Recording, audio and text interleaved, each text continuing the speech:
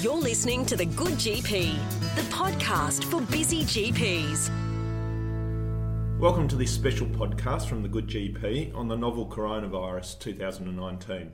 This is a rapidly changing clinical environment, so the information presented here is current as at the 4th of February 2020. Today we'll be discussing this virus with two experts on the disease, Professor Paul Effler, Medical Coordinator at the Communicable Disease Control Directorate at the Department of Health in WA, and Dr. David Spears, QE2 Network Head for the Department of Microbiology. Welcome David and welcome Paul. Thanks for having us. Thank you. Okay, Tim. Okay, David, perhaps just a quick bit of background on the coronavirus. It can cause everything from the common cold to SARS, as I understand it. That's right. So we've known about coronaviruses for many years, and a number of them cause a very common cold illness, which many of us have already suffered from without actually knowing, because it would have been just passed off, as I say, as a common cold or a flu-like illness. These viruses have been circulating in humans for many, many years and have adapted to not make people very sick. When new viruses come into the human population, and good examples of this are SARS and the other coronavirus called MERS, they're not so well adapted to living in humans, and the consequence of that is they tend to make people more sick compared to the coronaviruses that have been in humans and adapted over many years. So we have this spectrum of mild to potentially very severe disease from the same sort of group of viruses. And the feature of SARS and MERS and now the new novel coronavirus is it's thought that they've all been introduced into humans very recently from an animal source. Yeah, that's a really interesting sort of part of this sort of virus, and I think there's a lot of discussion on how it may have begun. We know the location that it began in a seafood market in Wuhan, China. What are some of the theories about how a virus like this sort of picks up and starts within the human population? So it's thought that the reservoir for these viruses are actually in the wild bat populations, and bats are distributed all around the world, as you know. And these markets often capture wild animals and transport them to the markets. And it's thought that the bats, potentially through the bat guano, have infected some of these animals, which are subsequently caught and then sold in the markets. So these animals work as a vehicle to bring it into the markets, which then brings them in contact with humans, and that sets up the cycle for how a coronavirus living happily in a bat in the bush ends up infecting people in the middle of a city. So theoretically, would that be, say, an ingestion, or would it be an inhalation of sort of fluid from butchery? Or so the other feature of coronaviruses is that they infect both the respiratory tract as well as the gut. So it's possible that transmission happens through respiratory contact from these animals, but it's also possible through the slaughtering process that there is fecal contamination of the animals, and that's how it's transmitted to humans as well. And then when we talk about, say, human-to-human transmission, in theory, is that happening before the virus is transmitted to humans, or is it happening afterwards? It's been looked at, even for the novel coronavirus, they've actually gone back and looked at when they thought the entry of the virus into the human population occurred. And by doing some fancy genetic work, it looks like either November or December of 2019 is probably where it jumped from the animal into the human. And by looking at the genomes, they're all very closely related. So that means one of two things. Either there was a single event where this happened and then all spread amongst humans came from a single person, or there was several introductions into humans around the same time of identical viruses, so you can't tell the difference between the two. So that just shows that because of the way viruses evolve over time, the most recent genomes of the virus are only slightly different to the original one that was found, showing that it was a very recent introduction and there hasn't been much evolution of the virus to this point. Okay, thank you. So, Paul, what do we know about its infectivity? Presumably we're not going to be bitten by too many bats here in Perth. What can you tell us about the spread? Hopefully not. the studies that have been done about how many other people each case infects, called the R naught, is somewhere around, lower estimates are in the 2s or high 1s up to 4 that have been said. So that would be a pretty infectious virus, actually. This is based on the situation in Wuhan, though, and that's a very crowded city in wintertime. And whether that reproductive number would be appropriate for other contexts, I still think remains to be seen. Okay, so just for our listeners, expand upon the R naught for us, the concept. Yeah, so the concept is essentially you do a calculation that if you are infectious and you go into an absolutely susceptible, naive population, on average, how many people do you infect? And so for measles, that's very high. That can be 16 or something for each case. Measles being the most infectious disease known to humans, really. And then for other viruses and pathogens, lower than that. This would place it above flu, if those R naught values hold, I think. And so it would not be surprising to see, in my mind, to see ongoing transmission with that kind of R naught. Okay. And how much, you mentioned that the temperature, the proximity and so forth, how much sort of difference do you see between countries like China and Perth in summer, for example, for things like flu? How much of a drop-off would you see, and what guide could that give us to the infectivity? Well, David's really an expert in flu and its transmissibility in winter as opposed to summer. What are your thoughts? That was a good handle. Thanks, Paul. Go to the source. So I think for this novel coronavirus, I think the worry is that it will persist in the Northern Hemisphere countries and perhaps the countries around the equator for the coming months. And as Australia moves into its winter season, I think the conditions will be more conducive to spread of respiratory viruses. Now, that's clearly the case for influenza and other respiratory viruses like respiratory syncytial virus or RSV, but there would be no reason to believe that it wouldn't also be more conducive to the spread of something like this novel coronavirus as well. Great. Thanks, David. Tim?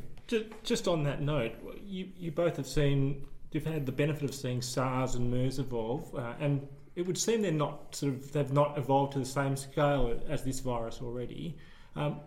What do you think we can learn from the SARS and MERS sort of experience, and what actually applies to this coronavirus as an epidemic?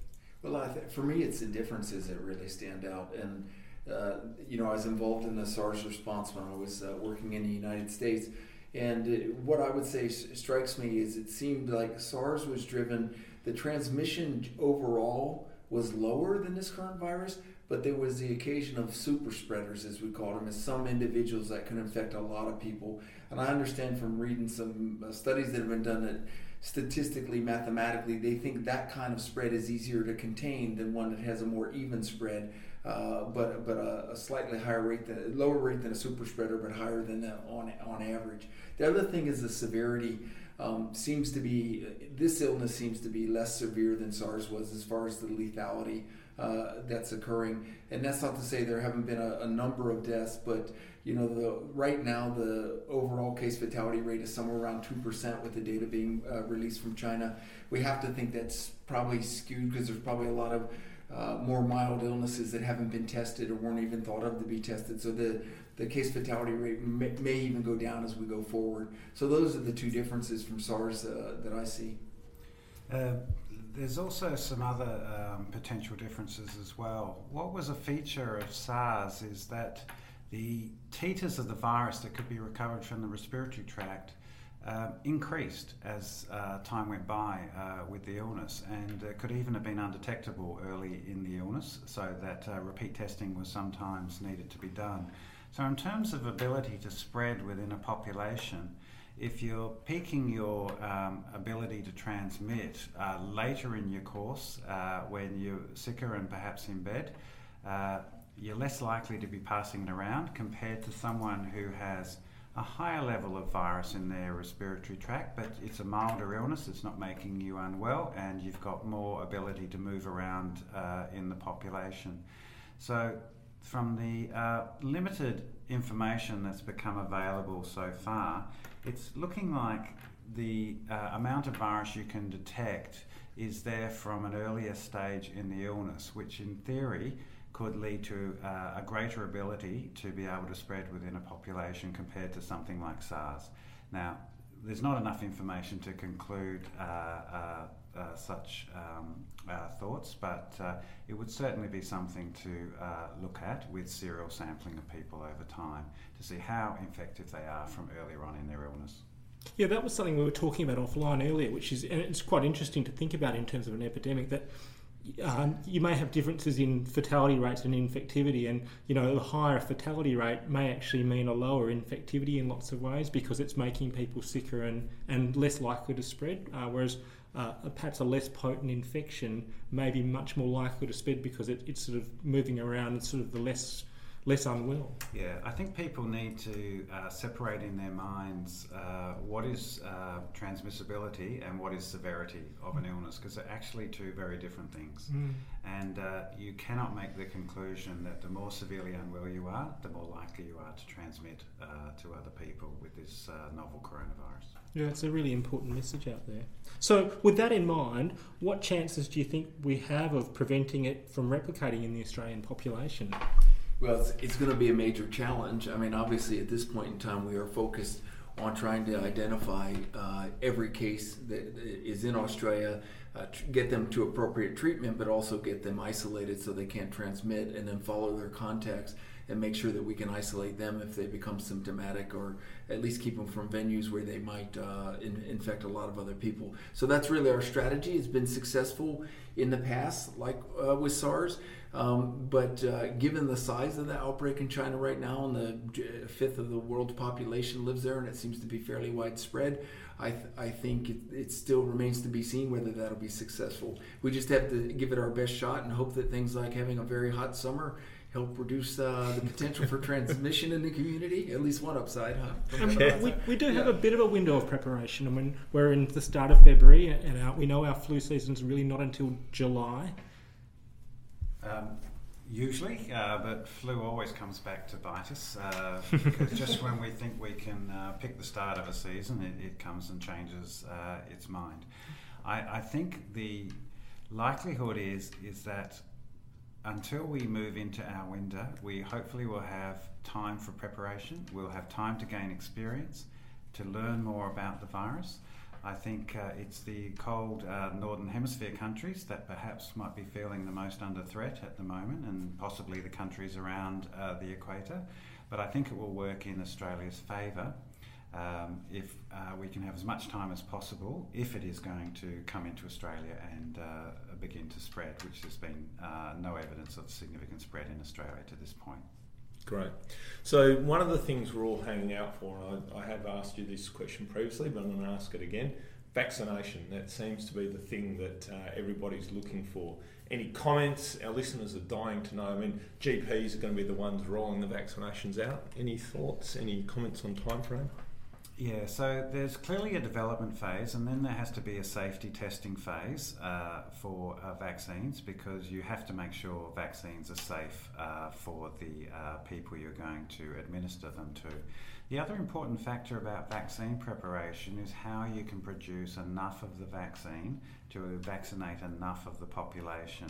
Now, using influenza, for example, there's a reason the committee meet to decide on the influenza strains so many months ahead of the release of the vaccine, and that's because it has to be grown up in eggs, chicken eggs, and that is a slow process, and which takes a number of months. So depending on what vehicle could be used to grow up the virus or the antigen, depending on what vaccine could become available in the future, all these factors of production, as well as trials to show that it is actually effective and also safe, will take, I think it will take months to do that. Okay. I'm pretty familiar with the state's immunization program, and I just think overall it's a pretty safe bet that we won't have a vaccine for this if this goes to worldwide spread before we go through our first wave. I think that's probably true, and so we're going to have to use other measures like social distance, if it were to occur, social distancing and isolation, and in order to try and contain spread. Right. Okay. So one question we might get from GPs is, what should they do if they've got someone phoning up and saying they're worried they might have coronavirus? So they call our reception and ask, how should I present? Or so that's been busy in the last few weeks, and I think the first thing is to try and obtain a travel history. And right now, we think the only significant risk, speaking on probabilities, is from being in China in the last 14 days before you're on this onset. We're using 14 days as the potential incubation period. It's probably shorter than that, but that's a safety measure to go out pretty far. And then if they have that travel history, then to get an illness history, and if it's pretty clear they don't need to be in hospital to be evaluated, and they're going to be evaluated at the GP. You actually want to have them identify before they come in, and give them a mask at the first opportunity, take them to a room where they could be in private and not exposing potentially other more vulnerable patients, and then carry on the assessment after that. Would you, I know for measles we've talked about assessing patients potentially in the car or in the car park. Is this something where you could see a value for that, Paul? Potentially, to keep one from having to keep a room empty for 30 minutes afterwards and other things. And we are exploring trying to arrange some domiciliary testing that could be done for people that are clearly well enough not to need hospital attention, just to take it to where they are and then leave them in isolation while the test is run. Great. That's a really good idea. Okay, some of these queries are fairly nuanced, and a lot of the time the public just want to sort of know general advice. Where should they go for more general advice? So the public, we're really asking them to phone Health Direct, because Health Direct has pretty detailed information, scripts that are constantly reviewed to try and give the public the information they need. And a lot of that, to date, in my impression, a lot of that is reassurance that people are concerned about risks that aren't tangible or real, and they just need to be provided that information. But if they are ill or they do, answer questions in a certain pattern, then they are referred saying you should seek medical attention and make sure you call ahead and get that appropriate advice. But we really want to try and take the pressure off clinicians for answering many of these questions that are really straightforward and indicate the person would not be at risk at this time. Correct. There's been a lot of discussion about the difference between surgical masks and P2 masks. Paul, can you run us through which is appropriate and why the difference? Okay, so that's a evolving situation now, but I can tell you one for sure. We think it's okay to wear surgical masks, eye protection, a gown, and gloves to assess a patient in your practice, and as far as talk to them, determine whether they need testing and move them forward if they do need hospital care. Up until today, really, we were recommending people wear a P2 mask or an N95, which allows that higher level of protection if they were going to take a respiratory specimen, and that was based on the thought that it's somewhat akin to doing an aerosol generating procedure, because certainly that's what would be used in a hospital environment, is they would be using a P2 or N95 for those kind of procedures. Again, there is some guidance coming out now that maybe that is not necessary just for taking a swab, and I think we need to really follow the professional guidance that I expect to be out in a day or two regarding those recommendations. David, do you have any thoughts on that? So when you're looking at the difference in the PPE or personal protective equipment that you use between droplet precautions and airborne precautions, in terms of what the healthcare worker puts on, the only difference is actually the mask. And the difference between the surgical mask and the N95 mask is just the level of filtration that occurs between the two. And the surgical masks are there to catch the larger droplets, such as for influenza and so forth, because the distance between the mesh of the mask is slightly greater. And the N95 or P2 masks are a much finer weave, and therefore they're to catch what's called the droplet nuclei, which are the small aerosolized particles that evaporate in the air after they've been expelled by a patient. Now, these masks are great, but they only work if you actually fit them properly. Because if you don't fit the N95 mask correctly and air's coming in and out as you breathe in and out through the sides, then you're actually not getting any protection. Also, if you fiddle with the mask and adjust it, that destroys the activity of the mask. And if you leave them on too long and they get moist, this filtering protection is removed. So there's a number of factors when it comes to wearing masks, and I don't think it's correct to hang on to the difference between an N95 and a surgical mask. I think people need to be much more concerned of using them appropriately, fitting them properly, doing what's called a fit test, where you check that you actually have a seal around the bridge of your nose and around your cheeks. If you have facial hair, none of these masks will give a good seal in the first place anyway. And if you leave the mask on too long, your own moisture in your breath wets the mask, and they become less effective over time. So,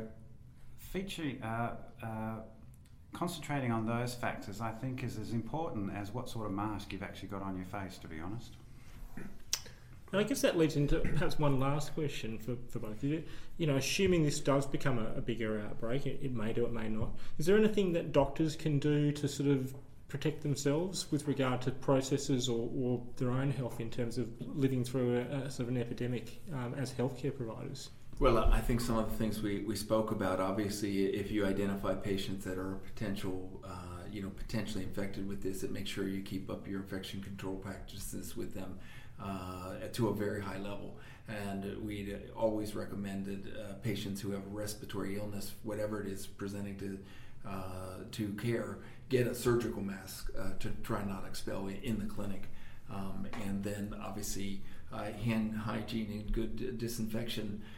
It's good for every day, but it will also help in trying to make sure this virus wouldn't be transmitted in an office setting as well.